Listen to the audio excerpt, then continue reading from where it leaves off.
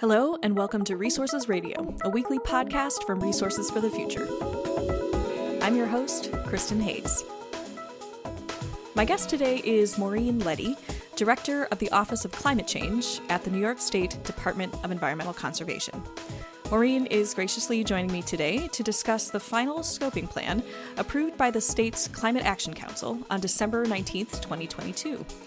The plan represents the culmination of years of work defining how one of the country's largest states, in economic terms, will meet its very ambitious decarbonization goals. Stay with us. Hi, Maureen. Thank you so much for taking the time to speak with me today here on Resources Radio. It's really a pleasure to have you joining us. Thank you very much. It's really a pleasure to be here. Great. Well, before we get to the meat of today's discussion, we always like to learn a little bit more about our guests here on Resources Radio. So can I ask you to share just a bit about your background and how you ended up working on environment and climate issues? Yeah, sure. So I started my career in sort of garden variety environmental consulting. I'm a native New Yorker, but lived out in the Bay Area in California for a number of years. And when my daughter was born, I wanted to come back home, and I started working here for the state of New York at the New York State Energy Research and Development Authority, working on renewable energy projects. And when the Climate Act was passed, actually in 2019, just serendipitously, this position of the director of the Climate Office opened up at the DEC, the Department of Environmental Conservation. And it was such a serendipitous moment for this role that would be so important in implementing the Climate Act. And it just was an opportunity I just couldn't resist. I loved my work at NYSERDA, but I went for it and got this role, and I've been spending the last over 3 years working on the Climate Act, and it's been wonderful. Well, that's great. That's great. I think we've both referenced this, the work that's been ongoing has been literally years in the making at this point, including the kind of from the passage of the Climate Act, which you referenced, until now, when the scoping plan has been released. So can you take us back in time just a little bit, though, for folks who might not be as familiar with how the evolution of the policy has happened in New York State? Take us back in time to kind of the creation of this Climate Action Council. That's the group that passed the scoping plan on December 19th. And just say a little bit about how it began, its legislative origins, and also its mandate. Climate change legislation was introduced in New York back in 2016. Obviously, that legislation has gone through many changes over time, but that version did include the concepts of a Climate Action Council and a scoping plan, and the emission limits, which are the reductions in emissions that the law requires. So the legislation that was eventually passed back in 2019 was the Climate Leadership and Community Protection Act. We refer to it as the Climate Act. And that law did create a statutory body, a Climate Action Council, whose primary task was to adopt a scoping plan. And the scoping plan is the bundle of strategies that will achieve the emissions reduction requirements in the law. The law requires that New York State reduce its greenhouse gas emissions from a 1990 baseline 40% by 2030 and 85% by 2050, with a goal of a net zero economy in 2050. So that scoping plan is meant to achieve those limits. And New York is also unique in the fact that we use different accounting, which makes our emissions reductions more stringent than are seen in other places. There is a focus on methane by looking at a 20-year global warming potential. The law requires that.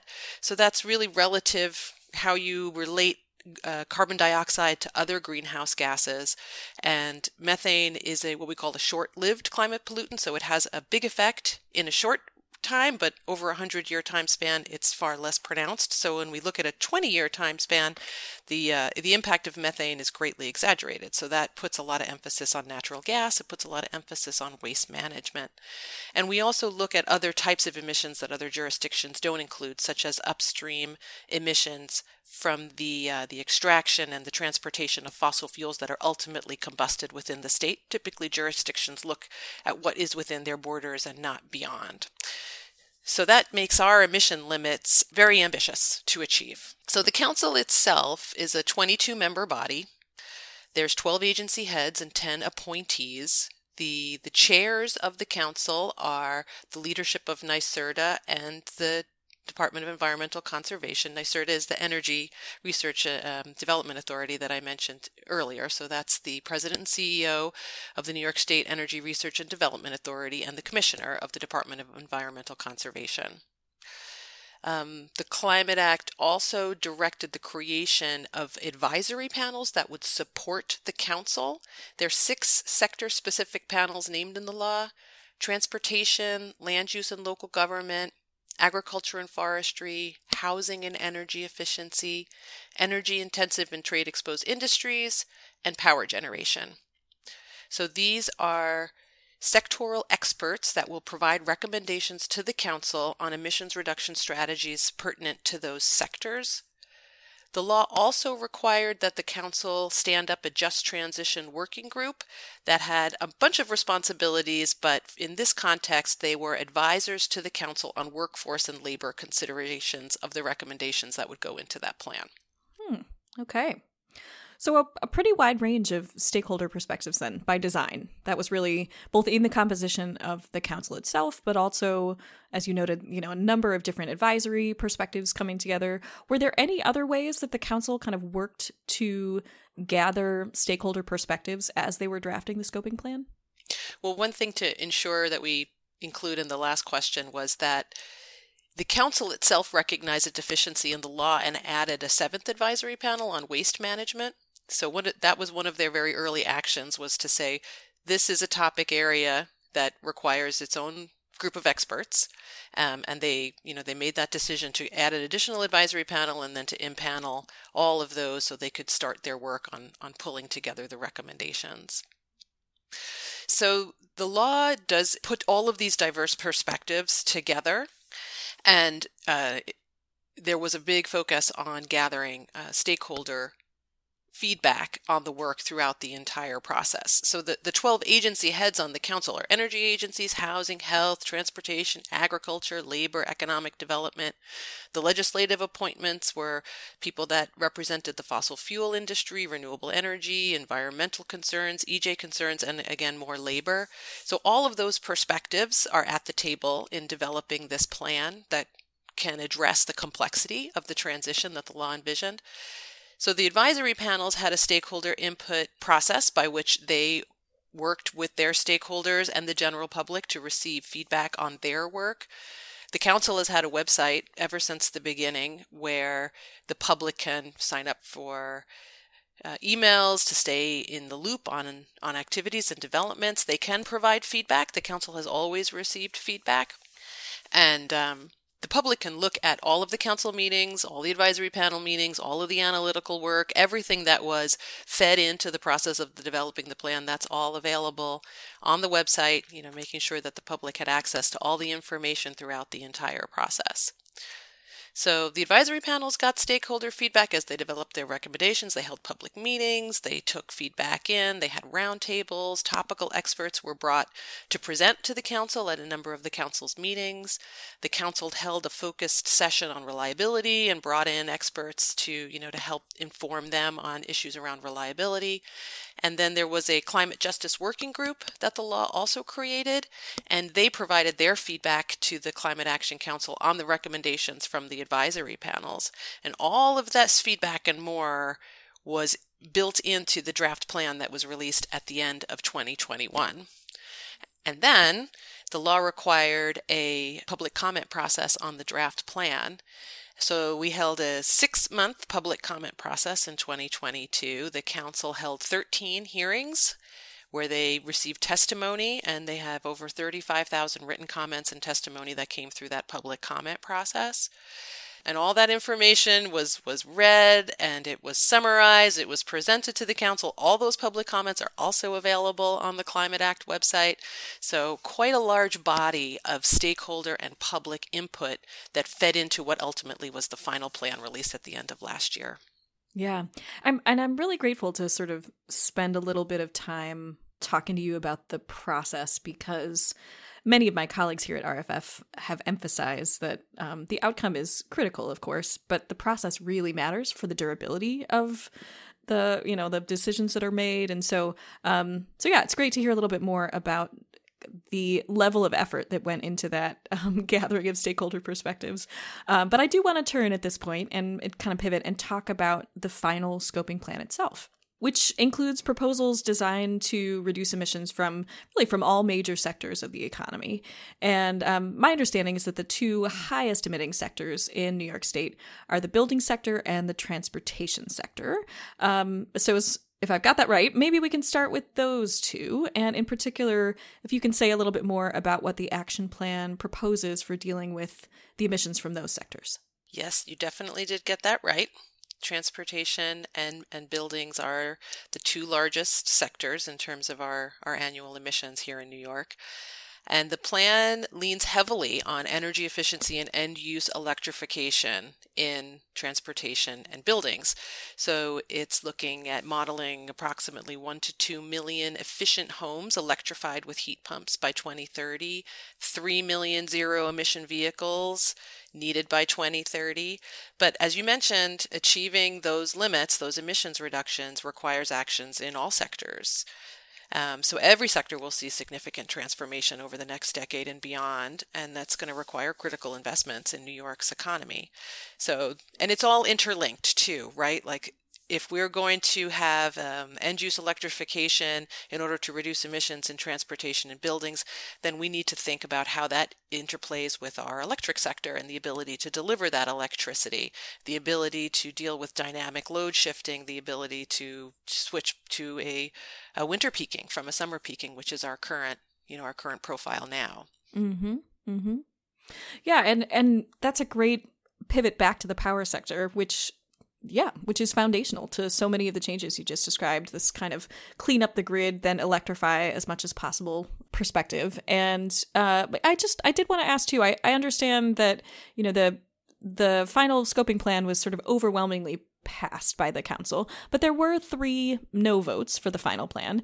And from the bits that I've read about it, it seems like those did have to do with concerns about stress on the power grid. As we electrify more things, have we made the grid resilient to that increased demand? So can you say just a little bit more about, those concerns? And you mentioned a few things that the state kind of has to take a hard look at in order to ensure this kind of sufficient, reliable supply of electricity. But are there other measures that the state is really focused on? Sure. To reduce emissions through end-use electrification is contingent upon that electricity being clean or zero emissions. And the law also has a requirement that the electricity sector has a zero emissions electricity by 2040. So they're hand in hand, right? So we're cleaning up the grid and we're electrifying everything. And there is ensuring reliability of the electrical grid. It's a core concept in the Climate Act. It's core to the scoping plan as well. The state has done a lot of planning and analysis on looking at how do we achieve that emissions free by 2040, and modeling different scenarios in terms of the reliability of the electric system as it pertains to all this end-use electrification, measuring the ability of the system to carry all this load using renewables and storage, and assessing their reliability contributions over hundreds of years and potential weather conditions. So looking at all these different permutations of things that could potentially happen in this new scenario of a clean grid that's highly electrified economy. So they're trying to capture, the changes of solar generation and the interactive effects between these resources, and pulling together a least cost mix of resources to meet the energy needs while meeting statewide and local capacity requirements. So, we need to model that reliability, and we have done that. The scoping plan did a lot of modeling of reliability. Distributed energy resources certainly play a large role, and energy storage, on-site renewables that are able to operate independent of the grid for resilience benefits. So it's really looking at a well-planned strategic transition from our existing system and coordinating across numerous sectors, integrating that planning to build out that local electric transmission and distribution system to meet the anticipated increases on the grid and that demand throughout the state.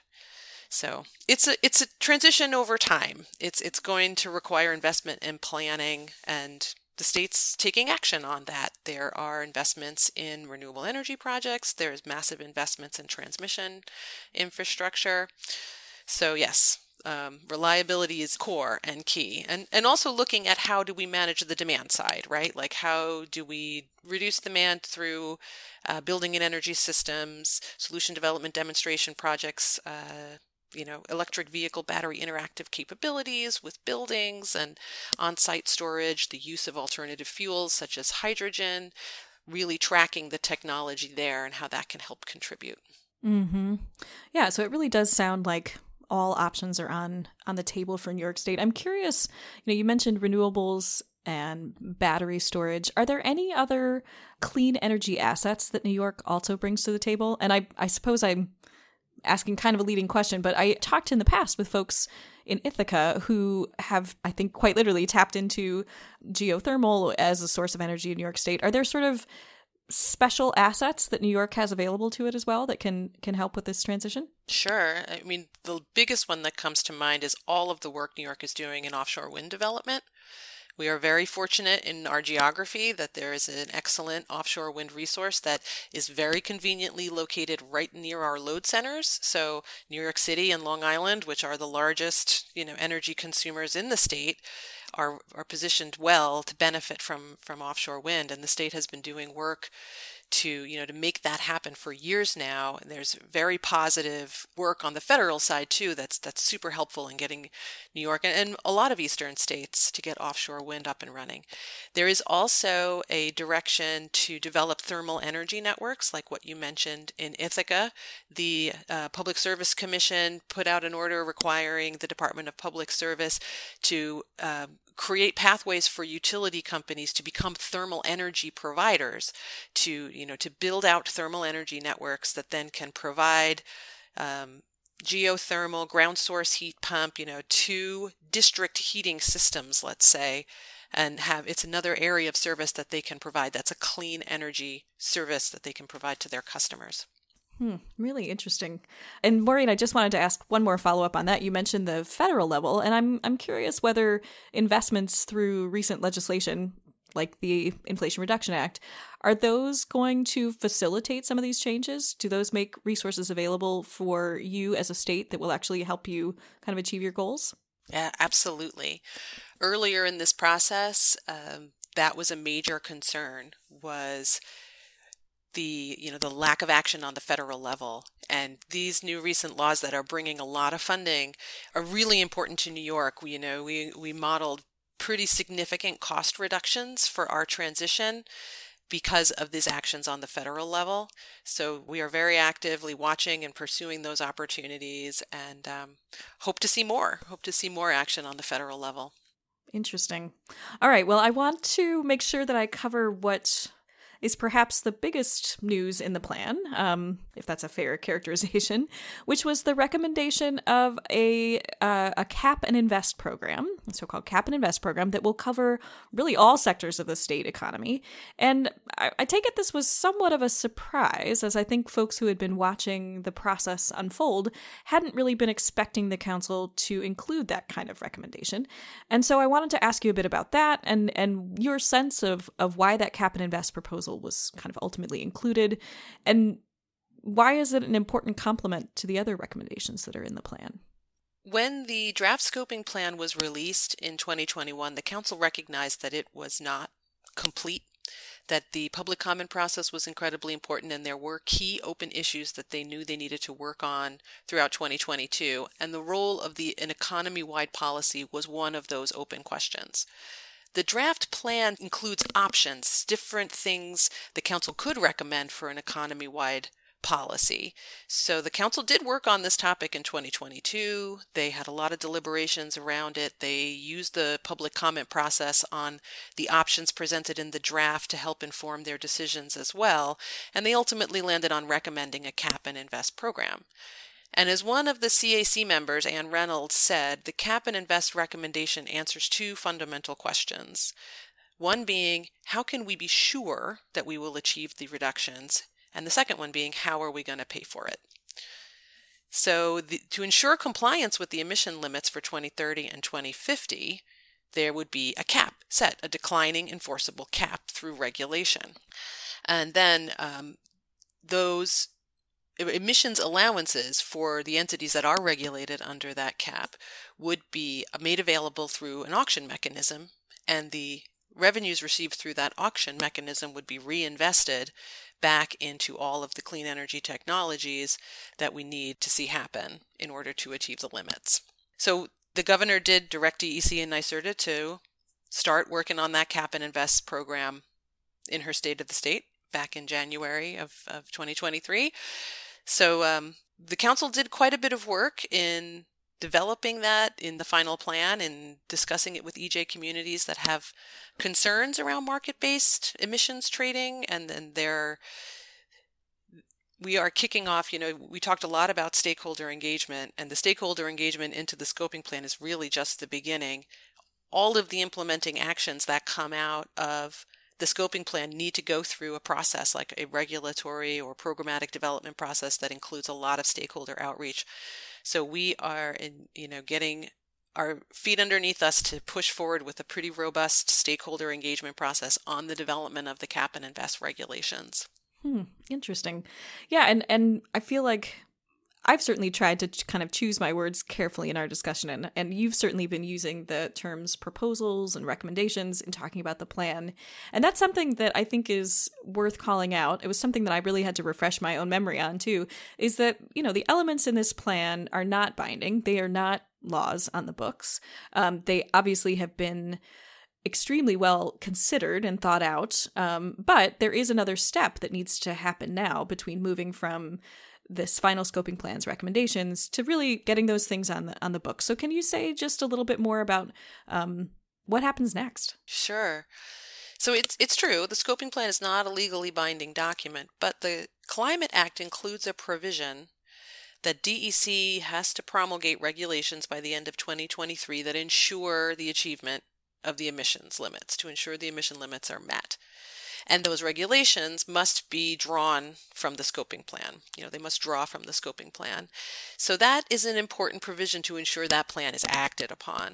There are lots of recommendations in the scoping plan that involve some sort of regulatory action, not only by the Department of Environmental Conservation, but other agencies.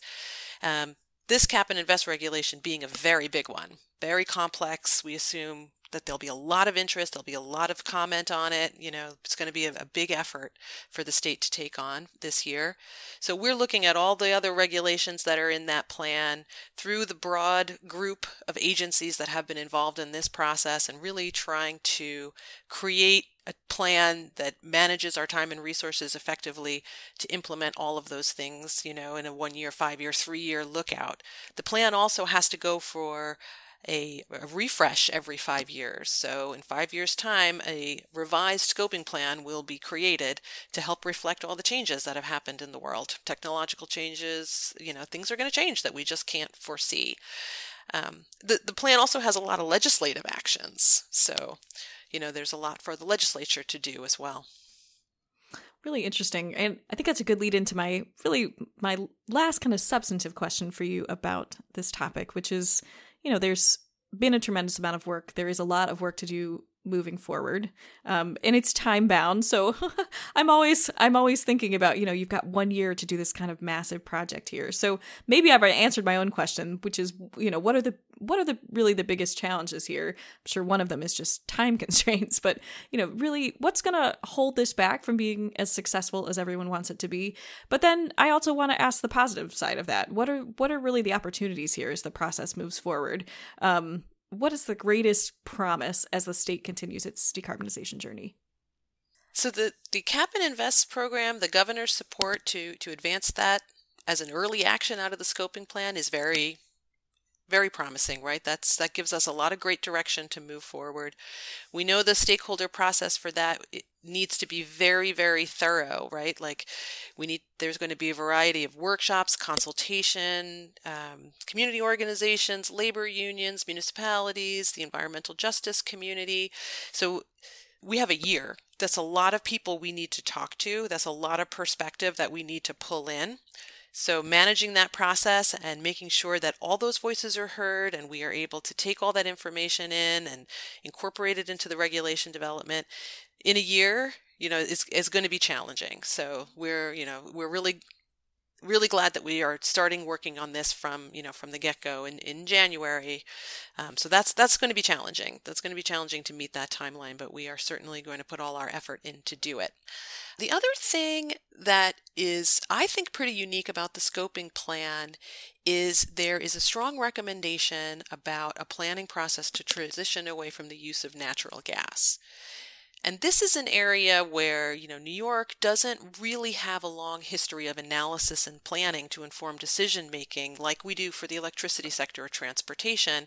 Those are areas that we have been working on for a number of years. We know a lot about what it takes to transition to those industries, and we've been doing it, right? There's been a renewable portfolio standard in New York since the early 2000s. We have a lot of history there.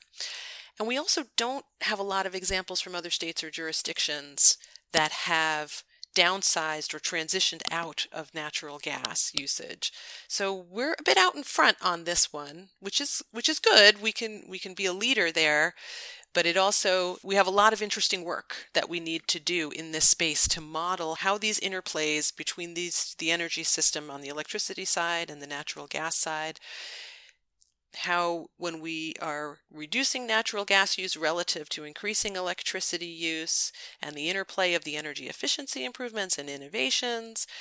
So there's a lot of interesting work that needs to be done there, where we are really tackling a new transition and something that needs to happen probably on a much quicker timescale than we have seen in the past for other sectors. Really interesting. Never a dull moment. It sounds like there's always something to be moving forward and innovating on. So right. And innovation is a really important part too, right? Like we're really tracking very closely what's going on with green hydrogen and long duration storage. They hold a lot of promise to help with that transition, to help with the reliability concerns we talked about earlier. So innovation is going to play a large role as well. There's a lot of investment, research and development that are priorities for the state there. Yeah. Well, fantastic. It's really nice to hear about progress always on these very challenging issues. But as I mentioned earlier, it's really nice to hear about the process too, and kind of the thought and the work that went into pulling this all together. I think there are lots of lessons to be learned from that as well. So as I said, watch this space. It sounds like there's going to be much more to come, certainly given the importance of the New York State economy, its leadership in this area. I know that we at RFF will certainly be keeping an eye on the state's actions over the next year and then beyond. So it's really great to have this chance to hear a little bit more from you about the plans. Well, great. It's been excellent talking with you. I mean, we could talk for hours and hours. We could. I'm sure my colleagues are very jealous of me right now that I have you on the line where I can ask you questions. But since we're at the end of time, I do want to close with our regular feature, Top of the Stack. So, Maureen, what's on the top of your stack that you might want to recommend to our listeners? It can be about this topic or it can be more general.